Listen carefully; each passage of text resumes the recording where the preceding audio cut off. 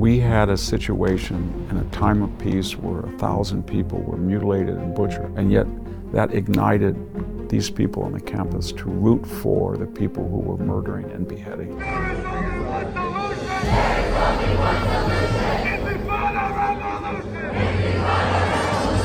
To make sense of the realities of the Israel-Hamas war, I sit down with classicist and military historian Victor Davis Hanson, best-selling author of The Dying Citizen and of the upcoming book, The End of Everything. A lot of people apply rules to the Jewish state they would never apply to any other colony. Did Hamas miscalculate Israel's response? Will Hezbollah intervene? What is Iran's play? And what do many in the West misunderstand about Israel and Hamas? Why don't you just read what they write, rather than to project what you think they should write? This is American Thought Leaders, and I'm Yanya Kellick.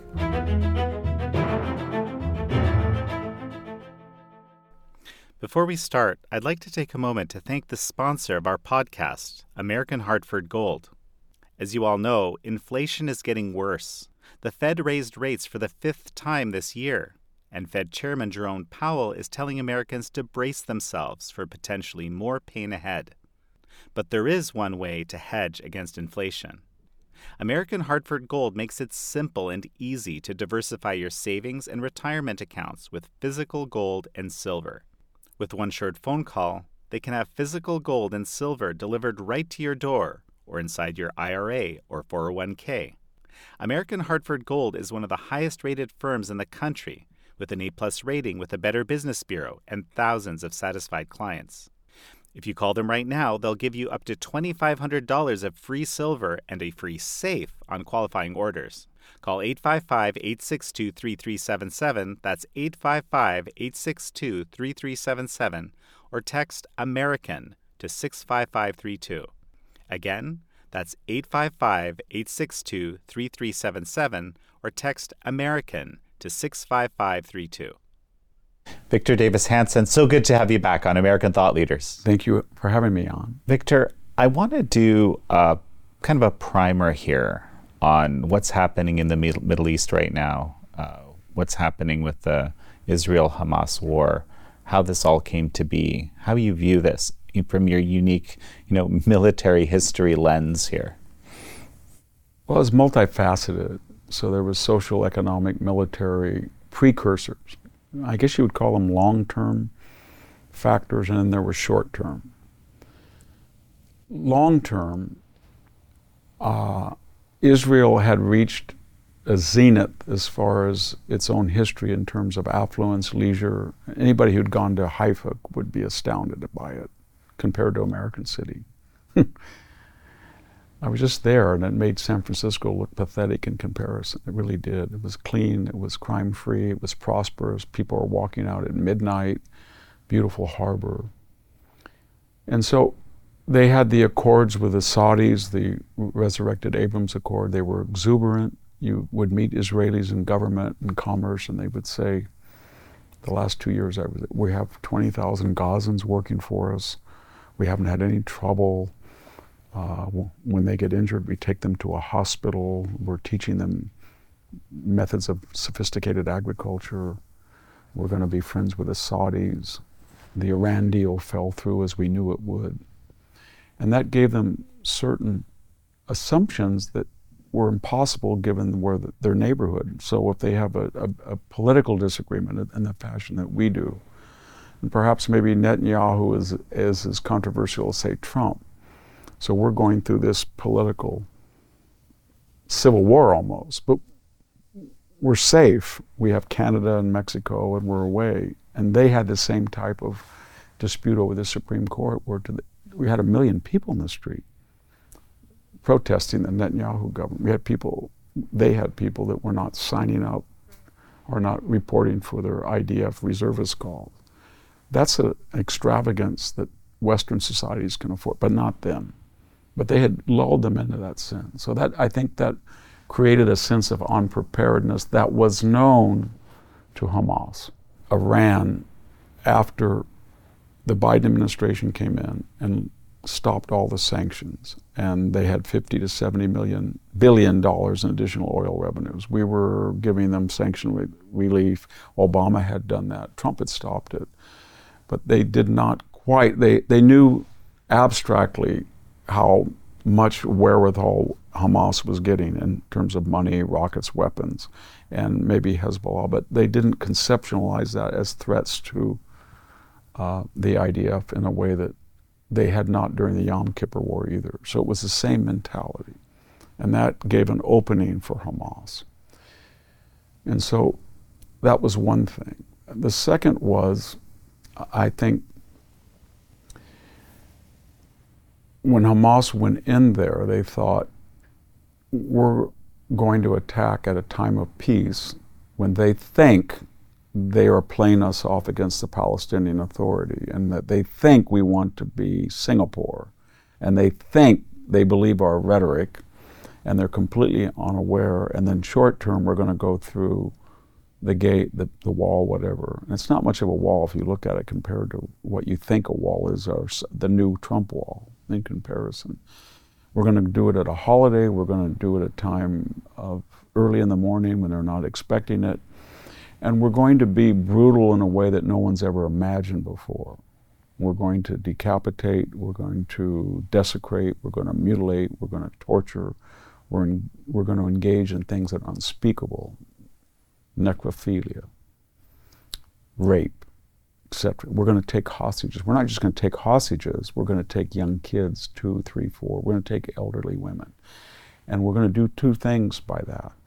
We're going to be so pre-civilizational that we're going to shock them into terror that you can't, we've got to do something. We have to talk them. They're just completely out of control. I know that this sounds unrealistic, but that was the mentality. And the other presumption was, we're going to be so depraved in our violence that we're going to make the argument that only people who are being exploited would ever reach that level of barbarity, as in, you made us do it.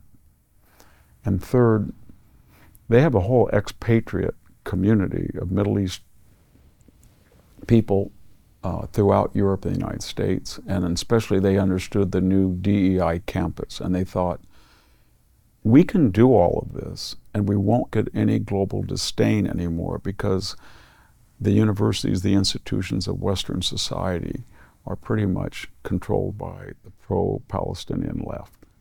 And they were right in all those assumptions. They only made one mistake. They miscalculated the Israeli response. They looked at the first 4 days of the Yom Kippur War of 1973, but they didn't look at the next 15. Had they done that, they would have realized that the response was going to be medieval in their term, and that's what we're watching today. They're going to be destroyed. I think that Israel's political parties have coalesced temporarily. People from all across the spectrum are united, and they have come to the idea that there's no two-state solution. You cannot make peace with people who do these things. And I think Hamas overestimated their ability to shock the Israelis or scare them or terrify them or win the approval of the world. That's what they were thinking. But I think there's still a lot of people in the world who are going to give Israel a green light. And this is the first time in our lifetimes, I'm 70 years old, that I don't see any restraint on Israel. I don't see a Western diplomat, a Macron or a Schultz, calling them up and saying, listen, you've had 5 days of barbarity, we're going to cut your aid off. Or Joe Biden saying, you do this and do this. I don't see that happening. And that applies to Hezbollah and Iran as well. Well, I mean, it's interesting that you say that, because, I mean, there's people, from what I'm hearing, rebelling even in the U.S. government because of the, U.S. response being so, let's call it, pro-Israel. Yes. Right?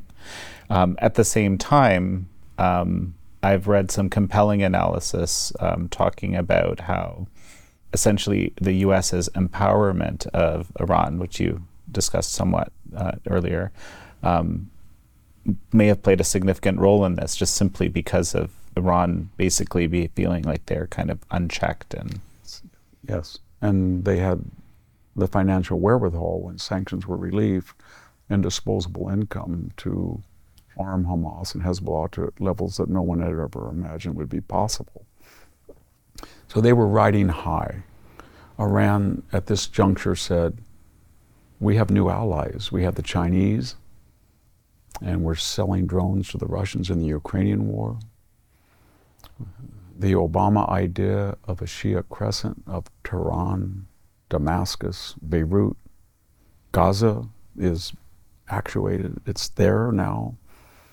We have in the U.S. government, we have Robert Malley, who's one of us, basically, they would say, and we have people in the Department of Defense that he's helped insert there.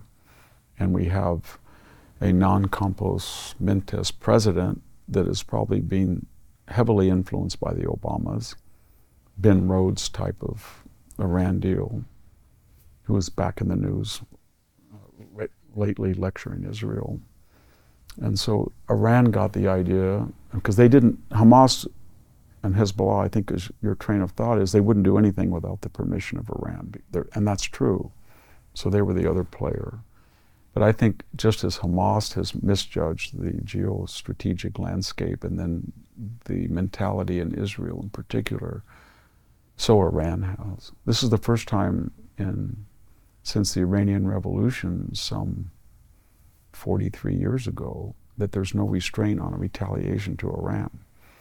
We have a huge force that's assembling off the coast of the Middle East, and if Hezbollah or Iran were to attack that, Joe Biden would be led by events. He couldn't stop the response from the indignant American people, and that response would be existential to Iran, and they know that.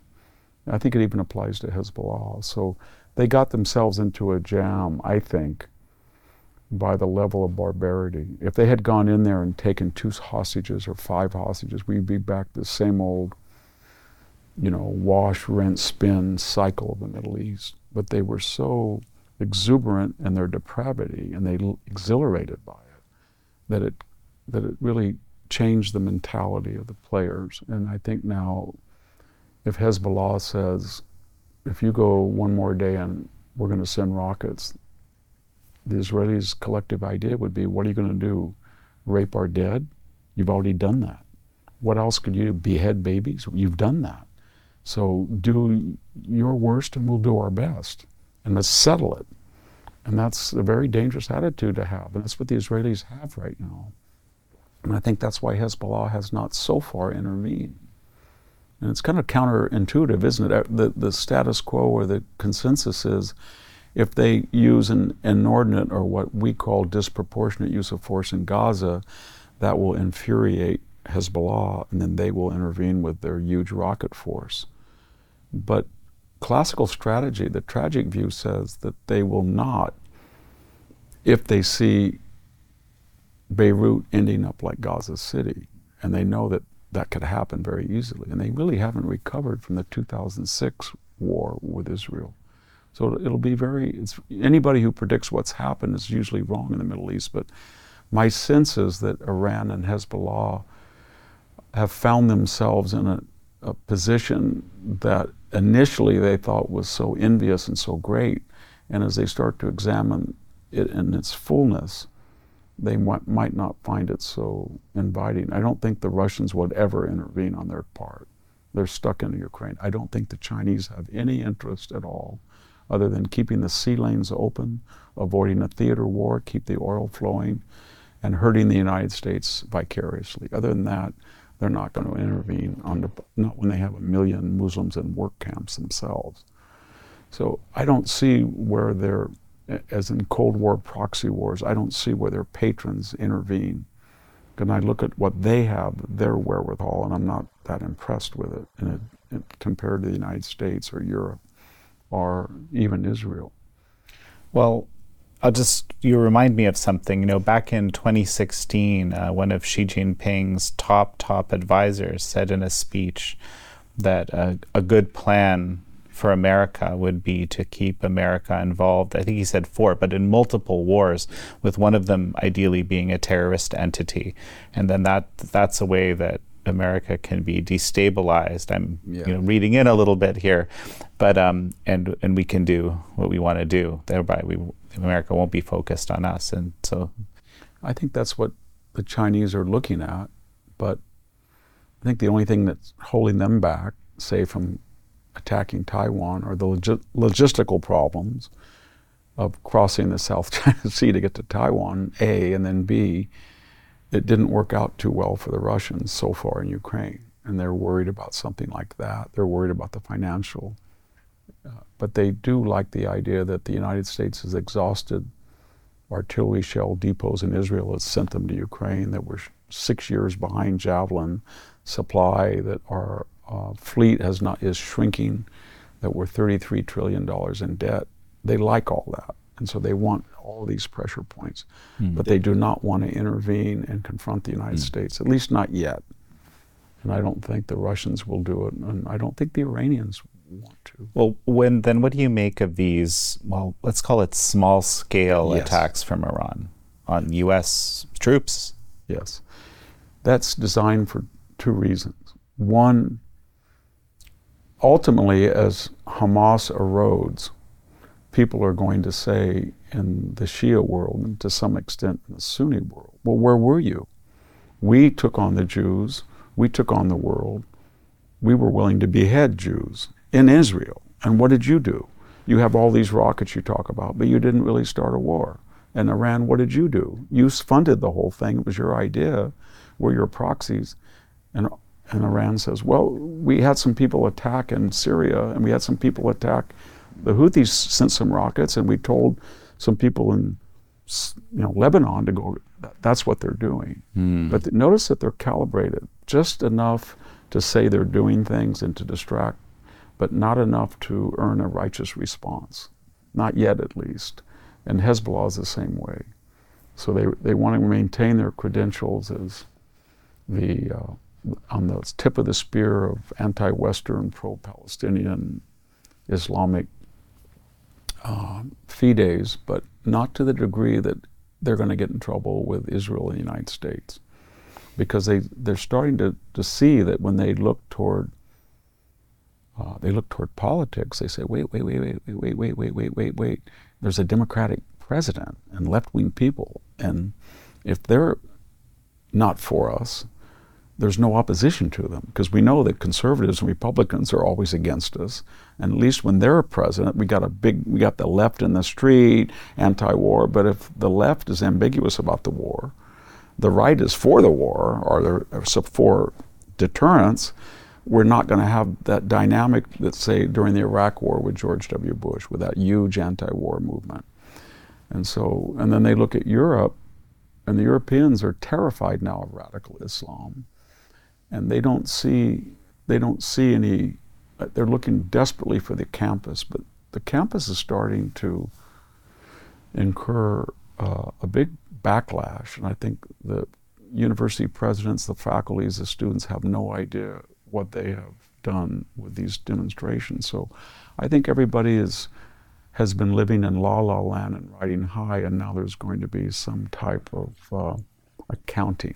Well, okay, let's look at the domestic situation for a moment. I think I want to go back to the region, but I mean it is a fascinating situation. I've been saying that I think there may be some kind of silver lining in the horror that we've just witnessed, which is that there seems to be some sort of at least some people have gotten some sort of clarity about these campus groups, right, which tend to be, extremely left wing, right? Yes. But it seems odd on the face of it that Palestinian Islamist types or people, supporting that, yes, would be on the same side as trans, far left. gay, far left. Right. And you have, these perplexing groups like, Queers for Palestine and so forth. It's perplexing because if anybody who was an American student went over to Gaza or the West Bank and they got on a corner with a megaphone and they say, Hamas sucks, they'd be shot. Or if they had purple hair and they were trans with a ring in their nose, they would be shot. And then added to that, somebody leaves the Middle East on a student visa or a green card, and why are they leaving? They're leaving purportedly corruption, poverty, tyranny, autocracy, and they're going to where? The West, where they can be secure and prosperous and free. And no sooner do they get here, or they're here in the university, and what are they cheering? Those same governments, which is Hamas, one election, one time, that is an apartheid society if you're not a Arab Muslim, and a secondary citizen if you're a woman. In their charter, 1988 charter, it says your duty is to marry and have children, stay at home. And so they're cheering that, and so that doesn't resonate well with them. So I think the American people are looking at all this, and they're saying, yes, we knew about affirmative action, yes, we knew about woke, yes, we knew about DEI, but we didn't really understand the mechanics of what it was producing. And we are creating monsters. We are creating people. The longer they're in college, the more degree, the more that they think they're educated, the more callous and vicious and cruel they are. So we had a situation in a time of peace where 1,000 people were mutilated and butchered before the IDF responded. And yet that ignited these people on the campus to root for the people who were murdering and beheading. Not saying the Israelis are committing genocide by retaliation. That hadn't happened yet. But their instinct and their training and their ideology was so perverted and out of mind that that was their natural Pavlovian response, and we can't have that anymore. And we have to look at how to stop that. And I think people are going to say, Donald Trump did it when he came in. I don't think a person is going to feel, an American voter is not going to feel after what they've witnessed that they want somebody from the Gaza or Palestine or Syria or Iraq, maybe even Egypt, coming to the United States on a green card and a visa. Because the time from which they arrive in the United States and they are thankful and gracious because of the security and freedom and prosperity they can experience to the time they're out in the street tearing down pictures of Jewish captives is about 2 weeks. And people know that. And the other thing I think is they're going to say, what created these very wealthy, privileged kids to pour out at Harvard Yard or at UCLA and chant rivers to the sea, which is basically a euphemism for extinction? Maybe it's the fact that these global endowments now are 35, 50, 60 billion. Maybe there's so much money for the Center for Palestinian Studies or the Center for Diversity Equity or the 88, 90 diversity, equity, inclusion czars in each school at a university.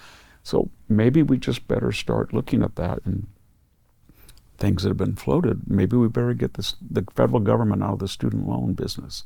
Let these huge endowments back their own loans. And maybe college was short from 6 to 4. Maybe all these crazy studies majors would drop out, and maybe the moral hazard would be where it always should be with the university. And maybe we should tax their endowment income because they're not nonpartisan. They're indoctrination.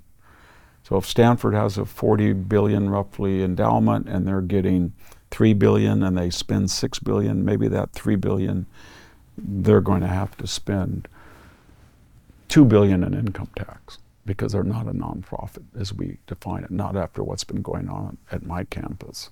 And maybe people are going to say, we have to take a look at tenure. These professors that say that Jews are pigs or excrement, or we need to follow Jewish children around, or at my university, all you Jews go over there and take your property with you in my class so you know what apartheid's like. And maybe we just have to say, maybe you need a 5-year contract. Here's what you're going to do. Here's the things you have to write. Here's what your teaching evaluations. Here's what your peer evaluations. And if you don't fulfill it, you're gone. Just like a plumber or electrician. So I think there's a lot of, if you would have a conservative House, Senate, and President, that would be enacted. I'm pretty sure that people feel that the old arguments for the university were twofold. We're creating a highly intelligent, highly educated 50% of the population, which is necessary for democracy. We're staffing the FBI, the civil service, with educated people with BAs. And more importantly, we have disinterested research. Our PhDs, our technology people, our law degrees, our business, and they are the elite of the world. And that makes us the most competitive and prosperous society, thanks to the MBA program at Stanford, or the law school at Yale, or the political science department at Princeton. And now people are looking at this and they're saying, no, the COVID thing showed us how warped science is on the campus.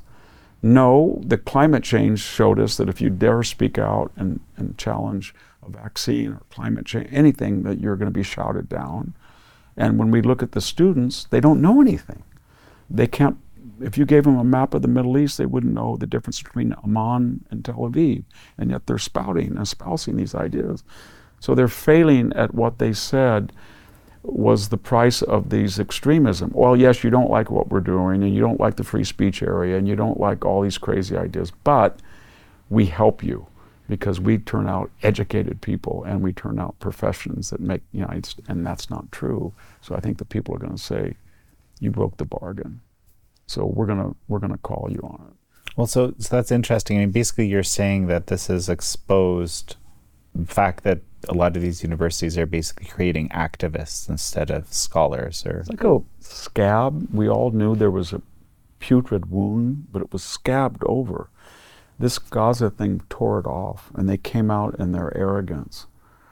And when Americans had no problem with one side saying support Israel and the others don't.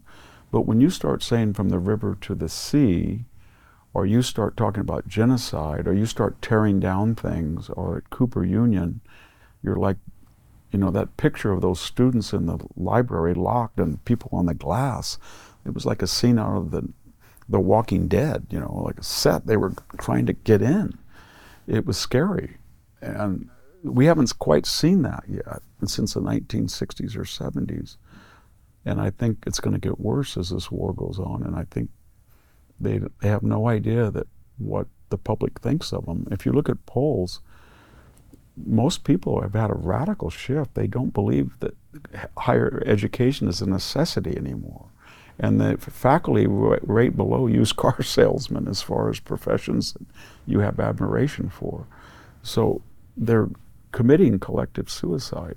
Victor, I just want to divert a little bit here because I can't help, you mentioned the term genocide is thrown around, that what Israel is doing right now in Gaza is genocide. This words, we keep hearing this words, have meaning, that this word has been adulterated heavily, right? And I mean, there was Black genocide was being thrown around, women genocide against women. I remember reading pieces like this. Is like, does that word for us even have meaning? And in situations where painstakingly, for example, the State Department decides that, for example, the Chinese regime is actually committing actual real genocide against a group of people, the Uyghurs, that all seems to have lost meaning somehow. Yeah, I think genocide is from the Greek word genos. It means a tribe or a group of people. And the suffix is killing, wipe out. You're wiping out. So we've seen that. We've seen it before with the effort of the Turkish government to try to destroy Armenians as a people. We've seen it, as you said, with the Uyghurs. And we've seen it, of course, with the Holocaust. It's a massive effort to kill thousands of people. But when they use that term for the Middle East, then you think Israel is engaged in a systematic effort to wipe out the Palestinian people, and you say to yourself, well, 21% of Israel is Palestinian, and they have the highest standard of living outside the Persian Gulf, and they have more rights of voting. They have political parties. They form the opposition in a way that's impossible in Gaza, impossible in Syria, impossible anywhere else in the Arab world.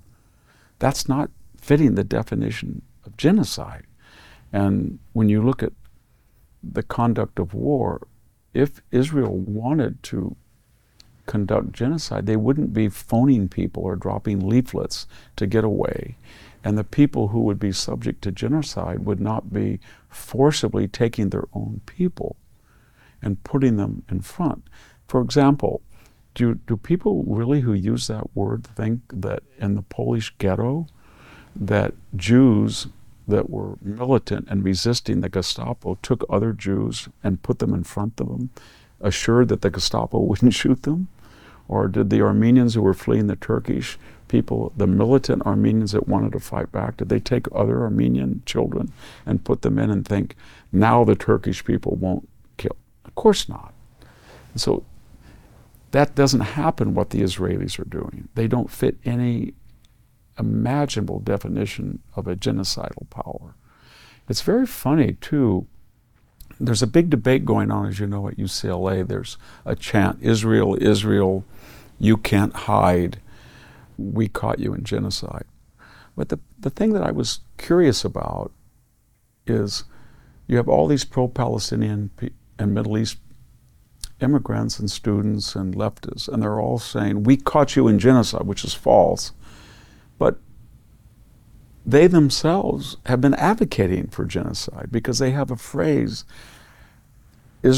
Palestine will be free from the river, the Jordan River, to the sea, the Mediterranean. Well, that just assumes the complete liquidation of Jews in Israel. So they're calling for it openly, and then they're saying, we caught you in genocide because you had the audacity to go back and hit us in Gaza City after we murdered 1,000 of your people. And we're calling our parents up and saying, hey, I killed 10 Jews. Allah Akbar, come on, great. And so it's surreal. It's la la land. And they think this is going to give them empathy. And only a society that was completely morally bankrupt would give them empathy. So there's something very sick going on there of this cult of hatred. Hamas has been autonomous, Gaza has been autonomous from 2005. And basically we were forgetting the Israelis under Sharon said, you export greenhouse industries for Europe, you're all getting out. It's not worth it. So fighting with Gaza. It's yours. Take it. You've tried it with Egypt, you tried it, we tried it, you're on your own. And they elected, as happens in the Middle East, a government, one election, one time. And they got Hamas. And yes, there are a lot of innocent Gazans, but the 1988 charter predated that election. And in the charter, it says that they're not interested in negotiations. They're interested in jihad to destroy Israel. And they voted for it. And yes, it is corrupt. And yes, it's true, as a recent article, I think This Week in Foreign Affairs pointed out, that the popularity of Hamas is declined. But was the popularity of Hamas declining because it was corrupt, it didn't give services, or was it not sufficiently killing Jews? My point is this, is that when they went in to Israel, this unpopular, supposedly hated government, which we're told, if Israel bombs Hamas sites in Gaza, you're going to alienate them and make them like Hamas. If they don't like them now, if they don't like them so much, why did hundreds follow through the hole in the fence? Kind of like irregulars that followed the Gestapo in Eastern Europe. And they tagged along to rape and to loot and to take captives. And why, when they brought captives in the streets of Gaza, why couldn't you just find one Gazan who intervened and said, don't desecrate that Israeli corpse. Do not, that poor woman is bleeding from her genital area. Do not spit at her. Not one, not one. And so the argument that there's a captive Gazan population that is furious at Hamas, and you're only going to drive them close to Hamas when they otherwise would reject them, I don't see any evidence for it. I see a lot of evidence that say, I like Hamas now because they finally went out and did something. And that do something is killing Jews on the offensive. And they were giddy about it. And the people who support them in the West were giddy about it. Again, it took them a nanosecond to go, yes, fly the flags, you're killing Jews. Finally. Now we can accept your corruption and your bribery and the miserable conditions, because it was all worth it, because you alone went into Israel and killed 1,000 Jews. That's the mentality. I think it's hard for a lot of people to imagine that a population of people could think this way. An entire population of people could think this way. Well, I think it is, but there's a Western conceit that we project in a very paternalistic way what they should think and how they should. And why don't you just read what they write rather than to project what you think they should write? So we have a 1988 a Hamas chart. They've altered it a little bit for political reasons, but it's all there. And then we have the rantings of the people in gutter who say, you know what, you stupid Western, I'm paraphrasing, but you thought you were going to get Singapore. We're not interested in Singapore. We're interested in killing them and pushing them and that's what we teach our children from an early age. So when you bring a little Jewish kid as a captive that's 4 or 5, they're going to get other children to sort of insult him while he's a captive. And that's ingrained deeply into it. And so the Western mind says, money coming from the Gulf, money coming from the UN, restored money from the United States, EU money, hundreds of billions of dollars in this small little enclave. It's going to be like Singapore. It has a beautiful beach, Hyatt, Regency. They're all going to be here. Western, they can export fruit and vegetables in the winter to Europe. They're not interested in that. They're interested in destroying Israel, period.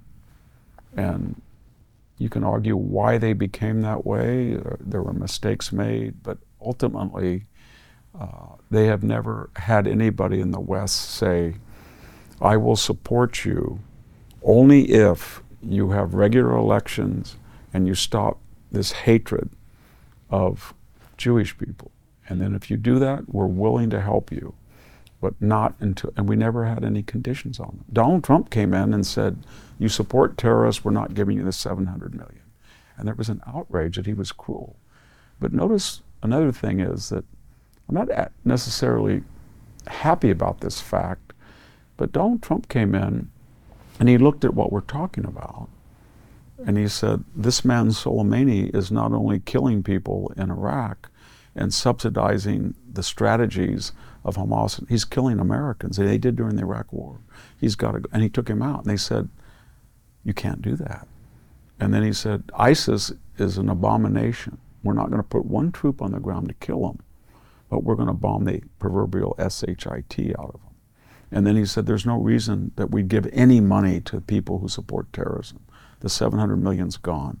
And then he said, for all practical purposes, they started these wars and they lost the Golan Heights and they used it to shoot down on civilians. And it's been Israeli since 1967, and it's not going to go back. And then he said, Jerusalem is the historical home of the Jews. It's Israel's capital. There's east and west. And each juncture he did that. They said, our foreign policy establishment, the best and the brightest, the most sophisticated, the Robert Malleys of the world, the Jake Sullivans, the Anthony Blinkens, the Brookings Institute. If you do one of those things, you're going to blow up the Middle East. Nothing happened. What blew up the Middle East? Restoring the aid, lifting the sanctions on Iran, sending them, agreeing to pay them $1.2 billion for hostages each, telling Israel, you've got to do this, you've got to do that, intervening in Israeli politics. Yeah, that gave the impression that the United States was distancing itself and favoring them, and that encouraged them to do what they did. And, you know, it's a funny thing about the human mind. Deterrence, or the ability to warn somebody that you're unpredictable, maybe slightly crazy, but warn somebody that we have the wherewithal, that if you're foolish enough to start a war, in a cost-to-benefit analysis, you will lose. And we'll show you before you do it how you'll lose. That is a humane mentality, and it saves lives. Appeasement or mollification, when you think, I just don't want to be harsh, I don't want to come across too bellicose, and weakness and guarantees war. And human nature being what it is, we damn the people who keep the peace, like a Reagan, and we worship the people like Jimmy Carter, who cause wars, and Joe Biden and Barack Obama. And you know that as well as I do, Jan, about the Ukraine war. There was a reason why Russia went in during the Biden administration and previously during the Obama administration and a weakened Bush administration, but when he went into Georgia, but not during the Trump administration. So what does a ground offensive mean? Because that's what's, as we're recording right now, that's what's happening. Yes. And, of course, there's all sorts of predictions, but what does that really mean? This is a new thing. Yes. Well, I'll go back and say anybody who thinks they know what's going to happen the next day in the Middle East is crazy because it's so volatile and unpredictable. But I think the Israeli IDF is trying to prep the Hamas and Hezbollah and everybody into thinking that they're going to come one-dimensionally through block by block, Stalingrad type fighting, Berlin 1945, maybe a little bit of Fallujah and Mosul. And I think as we see when they go in, come back out, I think it's better to look at the Gaza Strip as a series of ink spots, that they're going to come in, occupy an area, blow up all the tunnels, dispose of the Hamas apparat, and then move out or move somewhere else. And their idea will be each little ink spot will be unpredictable. They will have no idea from what direction. They may even come in from the West Bank. They may come from the, who knows, they may come from the ocean. But each little ink spot will incrementally, very slowly, methodically, insidiously will start to conglomerate. And on any given day, the Hamas defenders will have no idea which neighborhood of Gaza City is going to be targeted, which tunnel, which direction they're coming from. I think that's much more likely. And that will be a very long, drawn out, expensive, but I think it will be much more sophisticated than everybody's suggesting, a one-dimensional, just go in and fight street to street. It'll be, irrespective at great cost of lives, probably. Great cost of lives, yes.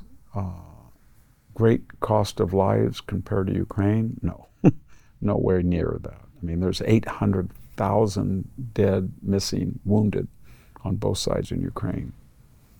And I could go on by that, but there's something also, I don't think this is extraneous to say this. If you came from Mars and you looked at Ukraine and Israel, you would say, it's very important, it's very bewildering, rather, that the Americans are telling the Ukrainians, you need all the weapons you can, and you must be disproportionate. We have to give you the edge in weapons. We're telling the Israelis, you must reply proportionally. Don't go do too much. Don't use your advantages to rub it in. They're telling Mr. Zelensky, given that you're an extremist, it's okay to cancel elections and declare martial law. They're telling Mr. Netanyahu, you better be careful. We're watching every move. You have to have a coalition government. Do this, this, this. They're telling the Ukrainians, you've got to hit back. You've got to be preemptive. You can take out the Black Sea Fleet. You can take out an oil depot.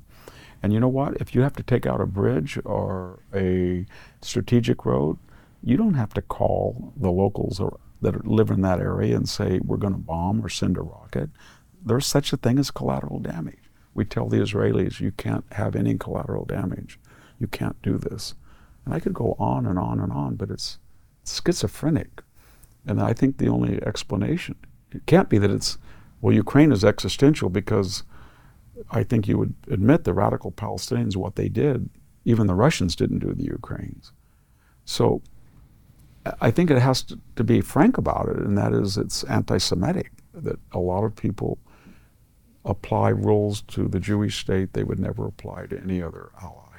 And that explains the schizophrenia that we have. I think by any report, it seems like a lot of anti-Semitism has come out of the woodwork. Yes. Everywhere, frankly. That's just waiting latently, or is this a new thing? What's your view on this? Well, there's always been anti-Semitism. What's new about this is a couple of things. On the eve of World War II, when you had people in the United States, the American first people, Father Coughlin or Charles Lindbergh, and said, the Jews are going to get us in another war, or the Rothschild octopus is behind this. It came from the right, and it was in a very crude fashion. Rallies, and it was easily spotted, and it was dissected.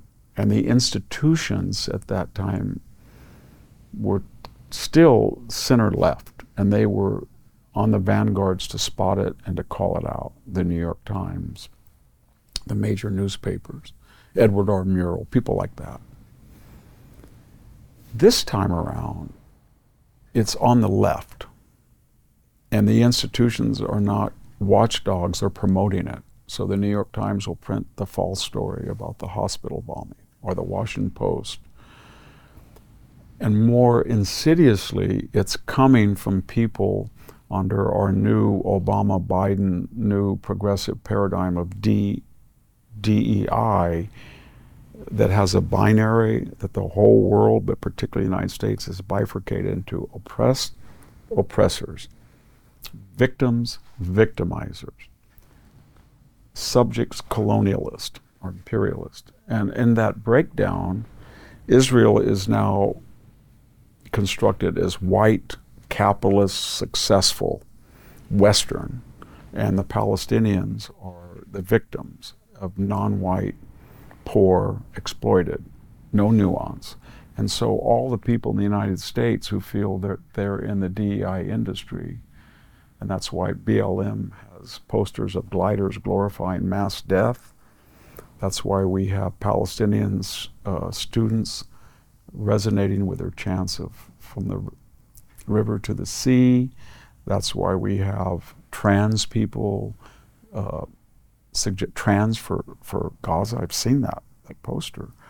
And they feel that they're exempt because as victims, they are expressing anger at victimizers, and they're not anti-Semitic. They are anti-Semitic.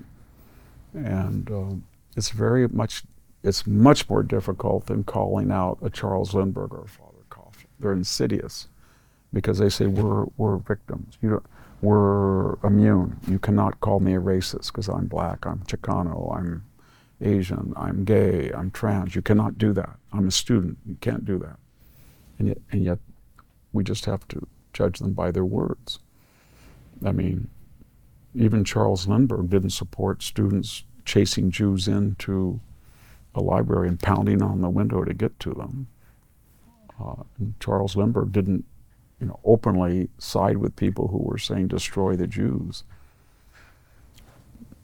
And so it's more insidious and it's more dangerous. And the faculty is terrified. As I've used that metaphor before, I think with us, the faculty is Dr. Frankenstein, and they created a Frankensteinian monster with their admissions, their immigration, their curriculum, their left-wing dogma. And that monster is now devouring them. So you can see these feeble presidents. What would it have to do to get a college president to say, on my campus, you're not going to separate students, and you're fired immediately. On my campus, you're not going to call Jews pigs and excrement. On my campus, you're not going to say go after Jewish children. Because we all know if you substituted the word Jew and said trans or blacks, if you had a white professor, some crazy racist who said all the blacks are going to get over there, and he would be fired like that by a president. Screw due process. He wouldn't worry about it. But this game they play, that we're sober and judicious, this is a complex matter, there's all sorts of issues involved, we both saw that. That's all a disguise of their, basically their anti-Semitism and fear of what they've created. The lunatics are running the asylum on campus, and the administrators are terrified of them. Now, Victor, as we finish, the question on a number of people's minds, and of course this is not something we can predict based on the volatility you described, but there's a lot of factors at play. There's a lot of instability and a lot of powerful players. And so the term World War III has been coming up. So, as we finish, your thoughts. Well, I've been reading a lot of these articles called, 1939 Redux, World War III. And of course, there's the added force multiplier when people write that we're going to be in World War III, that it's going to be nuclear because of Russia and China. Maybe some mystery about Iran's nuclear status and Israel's nuclear status and ours. I think there's a much greater likelihood of a nuclear escalation in Ukraine, because that's a border right on Russia's border, and it has historical grievances against Ukraine and vice versa. And the people who are writing these articles are not writing about, they dismiss it out of hand. There's no chance it's going to be a nuclear confrontation. I look at North Korea. I don't think North Korea is going to use nuclear weapons. So then I say China. But it seems that China is sending 6 warships. 6 warships. Even in our bastardized state, the United States military could take them out in 10 seconds if it wanted to. So China's not, and it has a huge fleet. If it really wanted World War III, it would send, 100 ships. And then I look at their attitude about the Islamic world. China's got 1 million Uyghurs in camps. Russia flattened Chechnya, a Muslim province. So I don't think there's any empathy for China, from China and Russia, to intervene against the United States. China wants the sea lanes open because 40% of its oil imports come from there. They both only have a vague sense that whatever America's for, they're against. They like the idea there's tensions. They want the United States to spend time, capital, labor, munitions. They like the idea that we're supplying Israel and Ukraine and we're almost empty of strategic reserve. All that, yeah, I get that. But I don't see the trigger. What would be the trigger? That they launch 100,000 rockets from Hezbollah. And then Israel does what? They level Beirut, and China says, don't level Beirut? No. And Russia says, don't level Beirut? Or Iran decides, you know what, the United States is just too big for its britches. Biden is cognitively challenged. They're disunited. We're going to sink that fleet and we'll have Hezbollah send 10,000, we'll send 10,000. And say they take out the U.S. Eisenhower. And the United States does what? I think I know what the United States, I know Joe Biden would not want to react, but I think he'd be forced to react. And they would take out all of the Iranian nuclear facilities, the power grid. They wouldn't bomb, of course. And oil refineries. Yeah, oil refineries especially. Mm-hmm. And then they would stop. And I don't see that turning into a theater-wide conflagration. It would be terrible, but would it be 600 to 800,000 casualties in Ukraine? No. So the mentality is baffling to me. I've never seen anything like it. We have something right on the footstep, the doors of Europe, where we've never seen this level of violence, this level of death, this level of sophisticated munitions, this level of nuclear threats. Every month, somebody from Russia threatens to nuke us or to nuke Britain or they're sending weapons to Belarus, so they'll have tactical, and no one says a word. And this thing, and so I don't see the symmetry of concern, and I don't see the step-by-step progression that leads us to Armageddon. But perhaps for another talk, we should discuss the threat that you see in there. I do see. I'm very worried in Ukraine for a variety of reasons, because you have an unstable dictatorship. You've got the greatest losses that Russia has experienced since World War II. You've got people in the West that are talking about sinking the Black Sea fleet, of hitting the Kremlin. We've had drones from Ukraine going in. All of that is perfectly strategically logical when you're attacked. I have no problem with the logic. But the logic only goes so far when you're dealing with a country with 6,500 nuclear weapons. And yet, our best and brightest will... I've been attacked a lot for just saying what I did to you. Oh, don't give in to nuclear threats from Russia. That's what they want. Okay, well then don't give in to World War III threats from Iran and Hezbollah. Well, Victor Davis Hanson, it was such a pleasure to have had you on. And thank you for having me. Thank you all for joining Victor Davis Hanson and me on this episode of American Thought Leaders. I'm your host, Jan Jekielek.